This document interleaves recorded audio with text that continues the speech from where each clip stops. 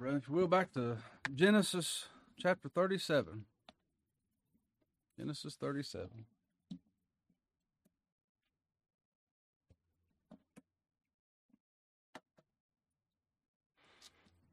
Just a reminder, we have a get-together this evening for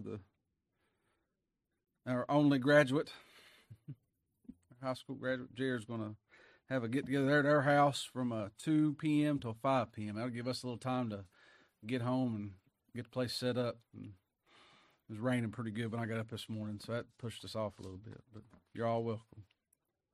Here in Genesis 37, the title of my message is Our Willing Brother. Our willing brother. It says in verse 12, Genesis 37:12, and his brethren, Joseph's brethren, went to feed their father's flock in Shechem. Do you remember where Shechem was? That's where Dinah, their sister, was defiled, wasn't it? And the Lord said, you're going to dwell in tents, you're going to dwell in houses. So he said, well, I'll build booths. Semi-hardened structures with three sides. And then with all the pain that went on there, where's the flock at in Shechem? We have a hard time learning, don't we? I do. They did too. But his brethren went to feed their father's flock in Shechem, and Israel said unto Joseph, do not thy brethren feed the flock in Shechem? Aren't they down there in that wicked land? Is that where they are? Come, and I will send thee unto them. And Joseph, he said to him, his father, here am I.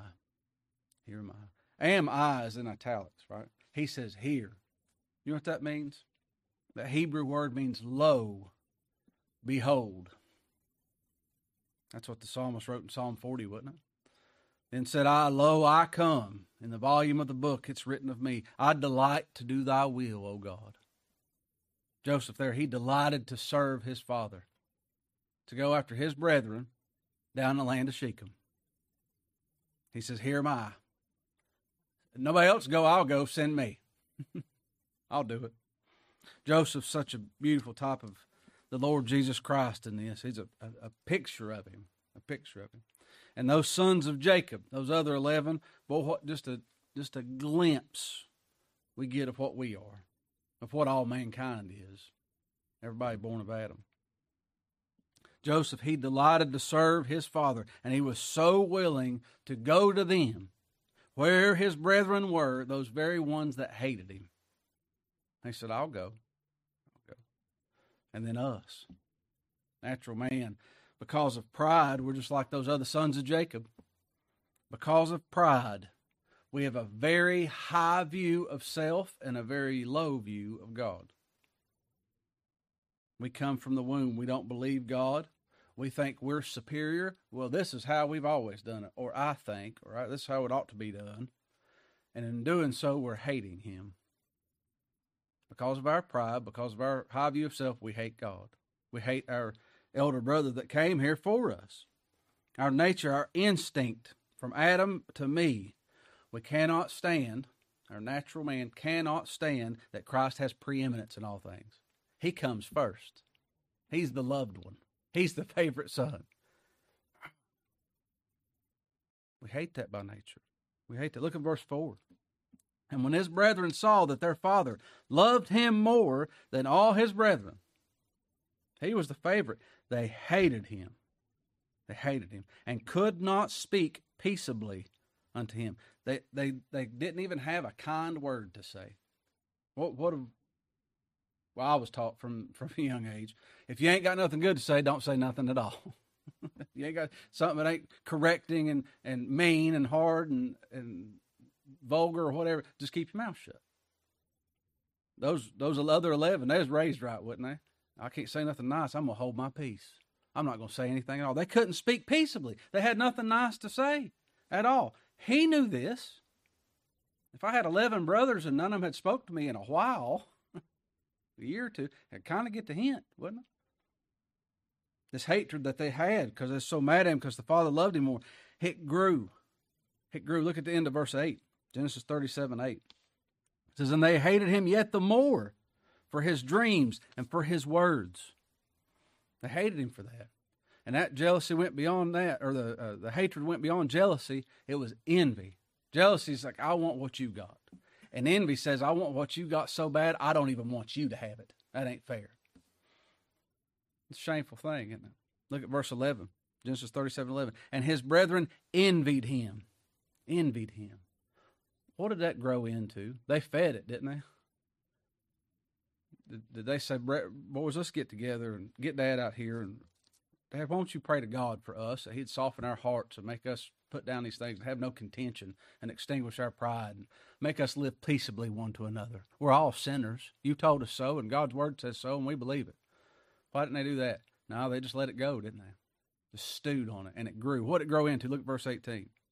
And when they saw him afar off, Joseph was coming, even before he came near unto them, they conspired against him to slay him. And they said one to another, behold, this dreamer cometh.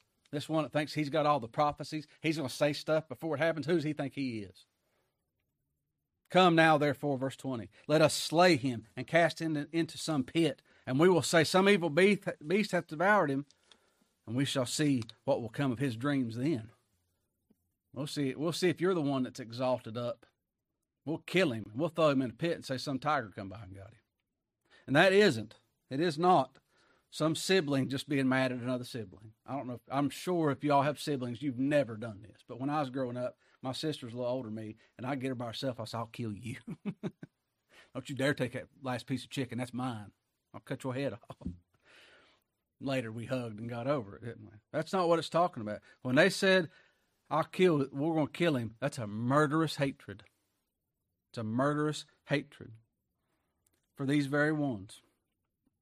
These ones that hated that he was preeminent. These ones that hated that he was going to be sovereign over them, that they were going to have to bow down to him, and he's going to reign over them. The ones that wanted to kill him, that's the very ones, in verse 13, Joseph says, behold, here am I. Lo, I'll go. I'll go down there to Shechem for him.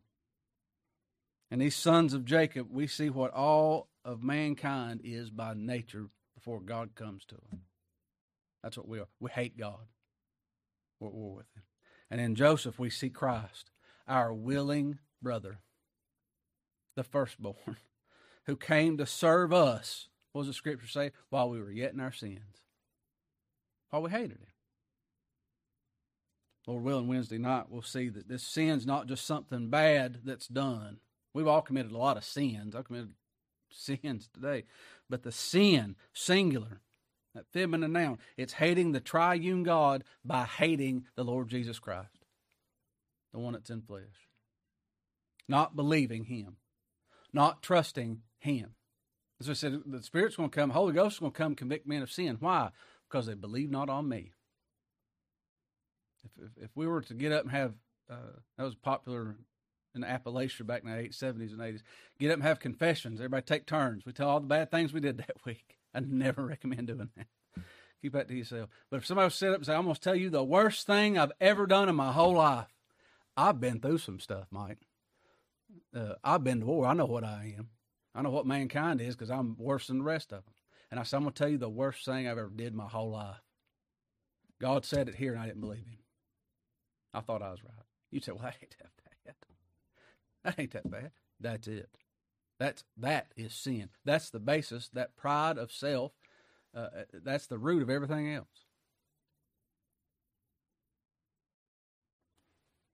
Not believing him, not trusting him, not bowing to him, not preferring him, not wanting him to be first.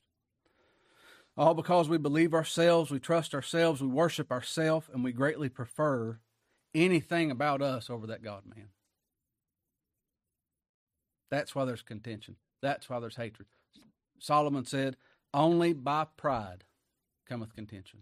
If there's conflict and there's hatred, the only reason's pride. That's so. Turn over to Romans chapter 8. Henry preached out of what we're going to be looking at Wednesday. Lord willing, there in John 15, Henry preached that's called the missing note in preaching. We're sin. You hear that much? Ain't no billboards on that. You're going to die.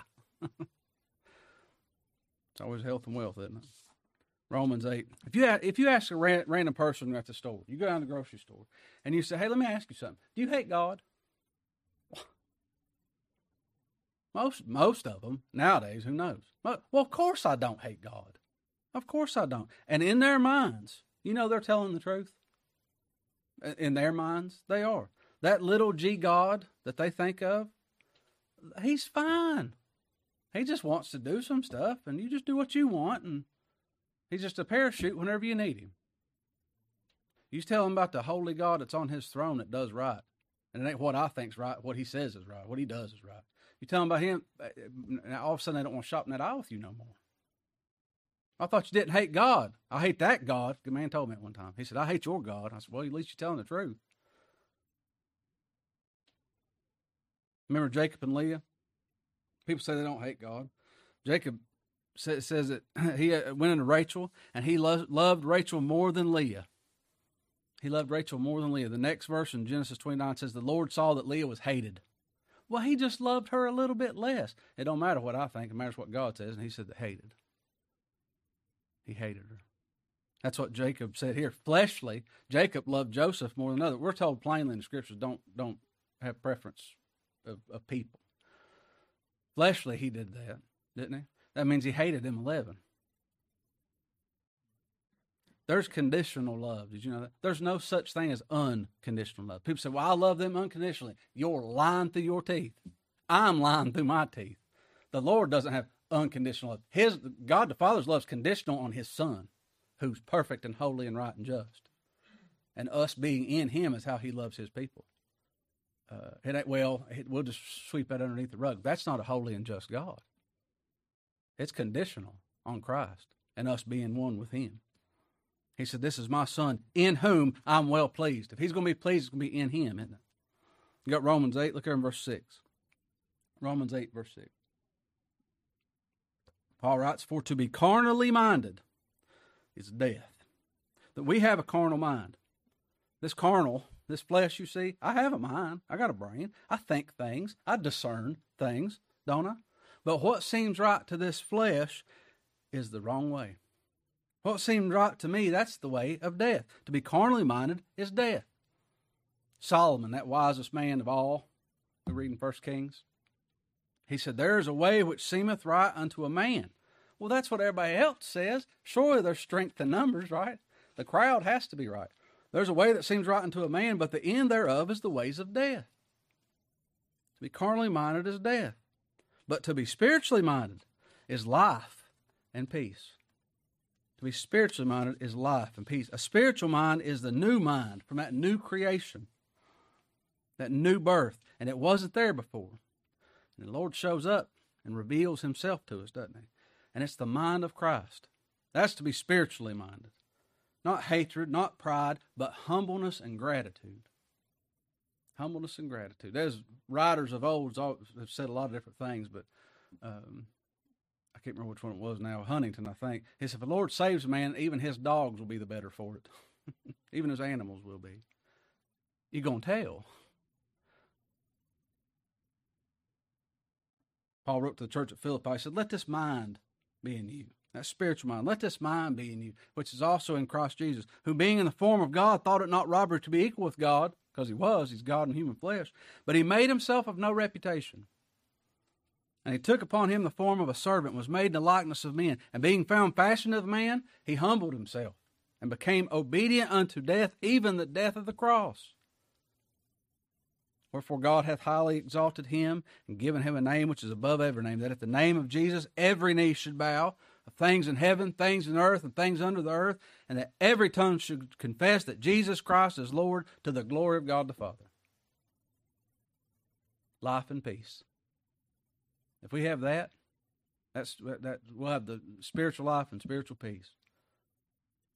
If he has this mind in us. It says, verse 6, for to be carnally minded is death, but to be spiritually minded is life and peace. Because the carnal mind is enmity, it's hate, it's hostility, it's warring against God. For it's not subject to the law of God, neither indeed can be. So then they that are of the flesh cannot please God. For everybody in this room, for everybody in this county, for everybody on this earth, that's at least half of us, of this person. That's at least, we all have an old nature.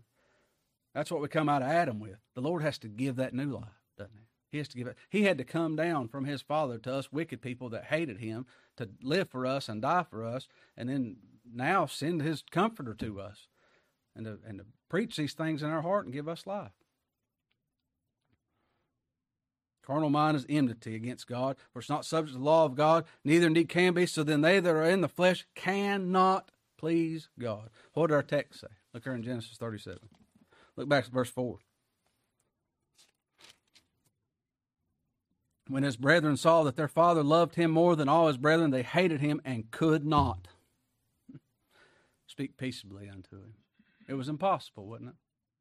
Impossible.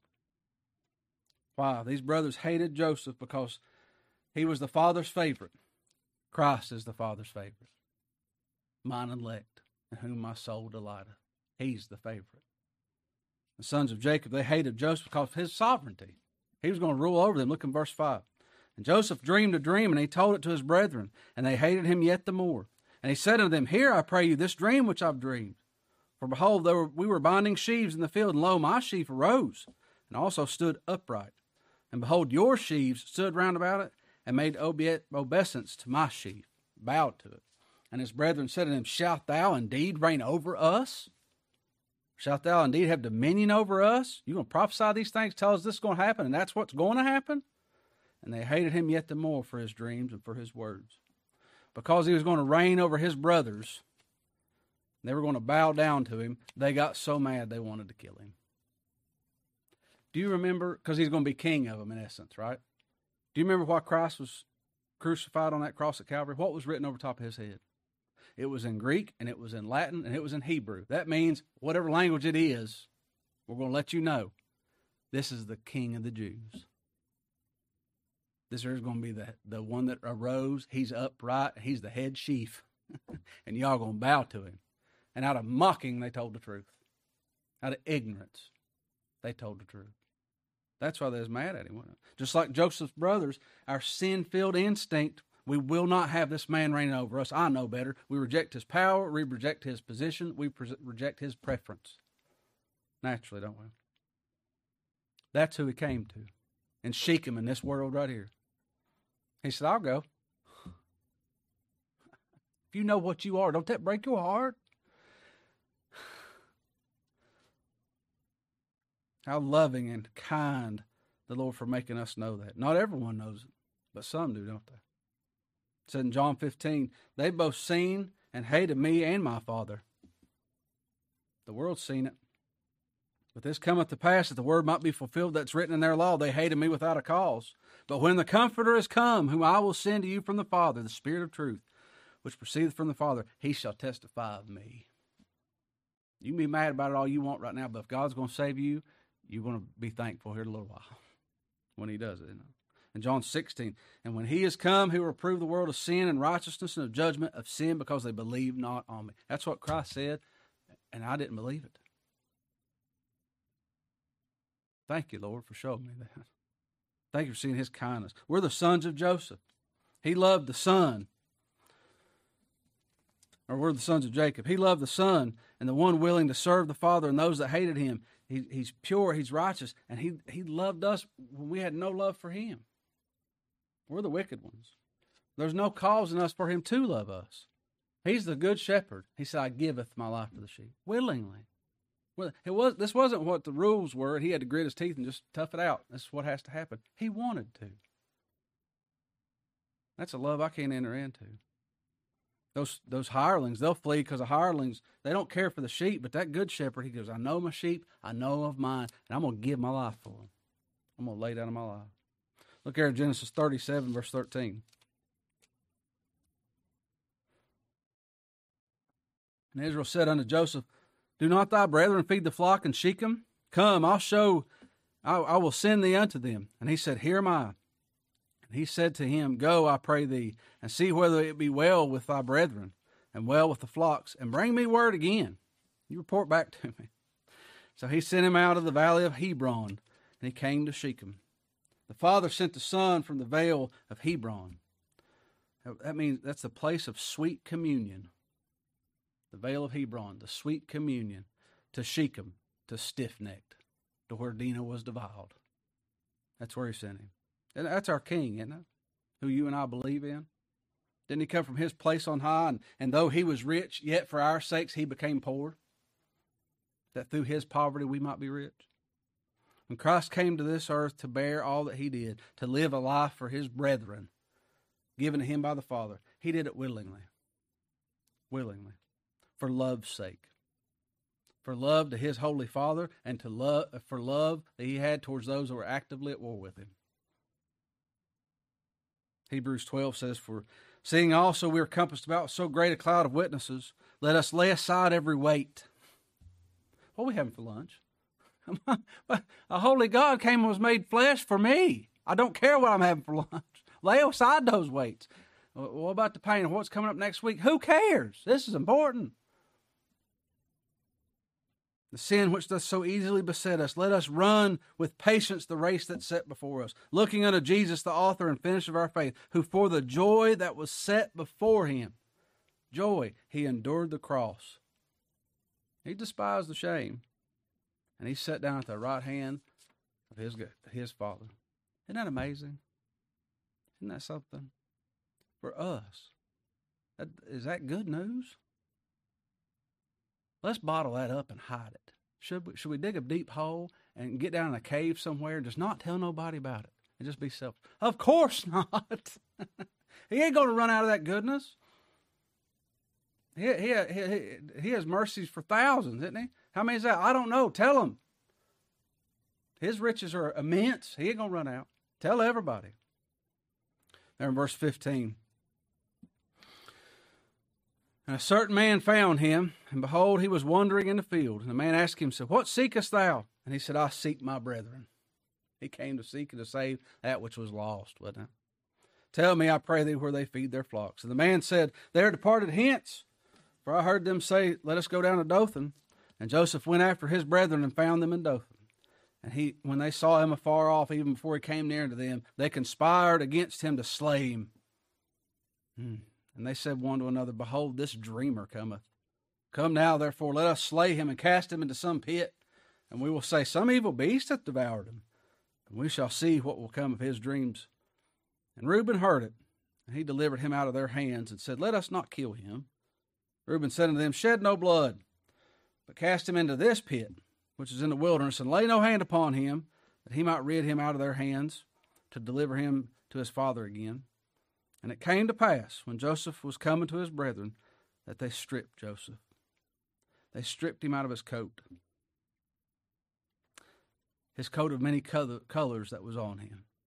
Our Lord was stripped of his garments, wasn't he? Taken down to that soldier's house, and they put their own garments on him and mocked him and put a crown of thorns on his head and spit on him and scourged him. All that means, he was made sin. Everything that entails. That took place, didn't it? In verse 24. And they took him and they cast him into a pit, and the pit was empty. There was no water in it. Where's that pit? Where'd that take place? That's the cross of Calvary, isn't it? There was no water there. What did he cry? Right before he cried, it's finished. Out of that pit of despair, his father forsaken him. Him willingly lay down his life. That's where the rubber was meeting the road, wasn't it? What did he say on that cross? I thirst. I thirst. Verse 25, and they sat down to eat bread.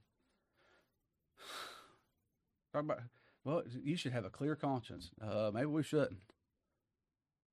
But get him down off that cross. We got a Sabbath to observe. What are you doing? We got to keep God happy. Religion sent more men to hell and women to hell than a bottle ever did, than a needle ever could. They sat down to eat bread, and they lifted up their eyes and looked, and behold, a company of Ishmaelites came from Gilead, and their camels bearing spicery and balm and myrrh, going to carry it down to Egypt. And Judah said unto his brethren, What profit is it if we slay our brother and conceal his blood? We're going to be happy. He'll be out the way, but maybe we can make some profit. He said, Come, let us sell him to the Ishmaelites, and let not our hand be upon him, for he is our brother and our flesh. And his brethren were content. Now morals show up when money does, don't it? When it's beneficial. Then there passed by the Midianites, the merchantmen, and they drew and lifted up Joseph out of the pit, and sold Joseph to the Ishmaelites for 20 pieces of silver, and they brought Joseph to Egypt. Our Lord Jesus was sold for silver, wasn't he? Just like Joseph. Verse 29, and Reuben returned to the pit, and behold, Joseph was not in the pit, and he rent his clothes. And he returned to his brethren and said, the child is not. And I, whither shall I go? What am I going to do now? I told y'all not to kill him, to just put him in there. Maybe we could sell him. And then he got in there and he got sold. What am I going to do now? Remember when Judas betrayed him? And he saw that he was condemned, and he saw what he did, and he repented himself, and he brought those 30 pieces of silver back to the chief priest and the elders. And he said, I've sinned that I betrayed innocent blood. He went and killed himself. Didn't he? Went and hung himself. Verse 31, and they took Joseph's coat and killed a kid of the goats and dipped the coat in blood. And they sent the coat of many colors. And they brought it to their father and said, this have we found. Know now whether it be thy son's coat or no. We found this coat. Is this your favorite beloved son's coat or isn't it? What a horrible children, isn't it? To a sibling and a child to do this, to take it to their father, doing their father this way. Bringing their disguised sin to them. Like begets like, don't know. Are we any different? What did Jacob do? He went to his father with a false coat, didn't he? For a blessing. These are just hide their own sin. Verse 33, and he knew it and said, this is my son's coat. An evil beast has devoured him. Joseph is without doubt rent in pieces. And Jacob rent his clothes. And he put sackcloth upon his loins and mourned for his son many days. That pain's real, isn't it? And you just, you hit the ground. And people go through trials. I don't want to be stoic. I want to be cold. I weep with you. I know what that's like. But it's right. It's good, isn't it? Verse 35, and all his sons and daughters rose up to comfort him. That's low. They brought this lie to him, making him think his son's dead because it's their doing. And it's all, let me hug you. Oh, sweetie pie. Oh, honey. Daddy, it's okay. But he refused to be comforted. And he said, for I will go down into the grave unto my son mourning. Thus his father wept for him. And the Midianites, they sold him to Egypt unto Potiphar, an officer of Pharaoh's, a captain of the guard. In doing that, little did they know that was going to be their very salvation. That was the very thing that's going to keep them from starving to death. When that famine came, when the judgment of God came, and they're going to starve to death. Well, there's corn in Egypt. That fellow looks kind of familiar.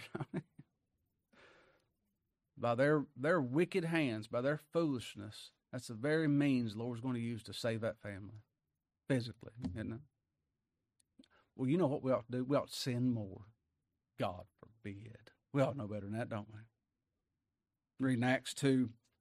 It said, him, the Lord Jesus, being delivered by the determinate counsel and the foreknowledge of God, because of his wisdom, his providence, and his love for his people.